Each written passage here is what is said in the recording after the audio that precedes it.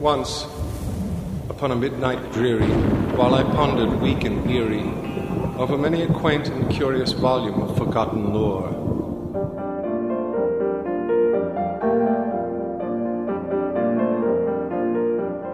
welcome to The Poet's Weave.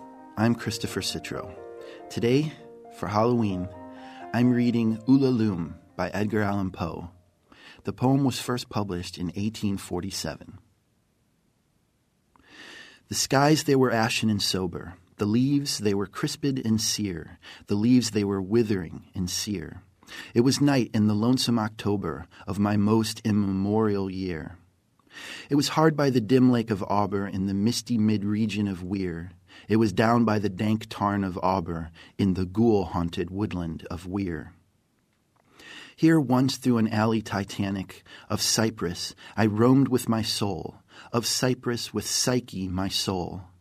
These were days when my heart was volcanic, as the scoriac rivers that roll, as the lavas that restlessly roll, their sulphurous currents down Yaanek in the ultimate climbs of the pole, that groan as they roll down Mount Yaanek in the realms of the boreal pole. Our talk had been serious and sober, but our thoughts they were palsied and sere. Our memories were treacherous and sere. For we knew not the month was October, and we marked not the night of the year. Ah, night of all nights in the year, we noted not the dim lake of Auber, though once we had journeyed down here, remembered not the dank tarn of Auber, nor the ghoul-haunted woodland of Weir. And now as the night was senescent, and star-dials pointed to morn, as the star-dials hinted of morn, at the end of our path a liquescent and nebulous luster was born, out of which a miraculous crescent arose with a duplicate horn, Astartes bediamond crescent, distinct with its duplicate horn. And I said, she is warmer than Dian, and rolls through an ether of sighs. She revels in a region of sighs. She has seen that the tears are not dry on those cheeks where the worm never dies, and has come past the stars of the lion to point us the path to the skies, to the Lethean peace of the skies. Come up in despite of the lion to shine on us with her bright eyes. Come up through the lair of the lion with love in her luminous eyes. But Psyche, uplifting her finger, said, sadly this star I mistrust, her pallor I strangely mistrust. Oh hasten, ah let us not linger, oh fly, let us fly, for we must. In terror she spoke, letting sink her wings until they trailed in the dust. In agony sobbed, letting sink her plumes till they trailed in the dust, till they sorrowfully trailed in the dust. I replied, this is nothing but dreaming. Let us on by this tremulous light. Let us bathe in this crystalline light. Its symbolic splendor is beaming with hope and in beauty tonight. See, it flickers up the sky through the night.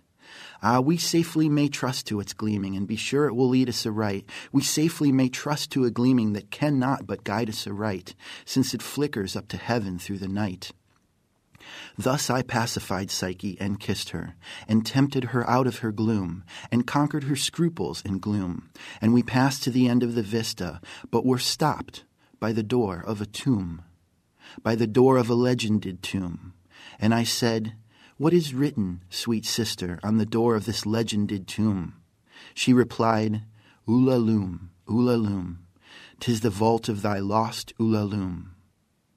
Then my heart, it grew ashen and sober, as the leaves that were crisped and sere, as the leaves that were withering and sere. And I cried, it was surely October, on this very night of last year, that I journeyed down here, that I brought a dread burden down here, on this night of all nights in the year. Ah, what demon hath tempted me here? Well, I know now this dim lake of Auber, this misty mid-region of Weir. Well, I know now this dank tarn of Auber, this ghoul-haunted woodland of Weir.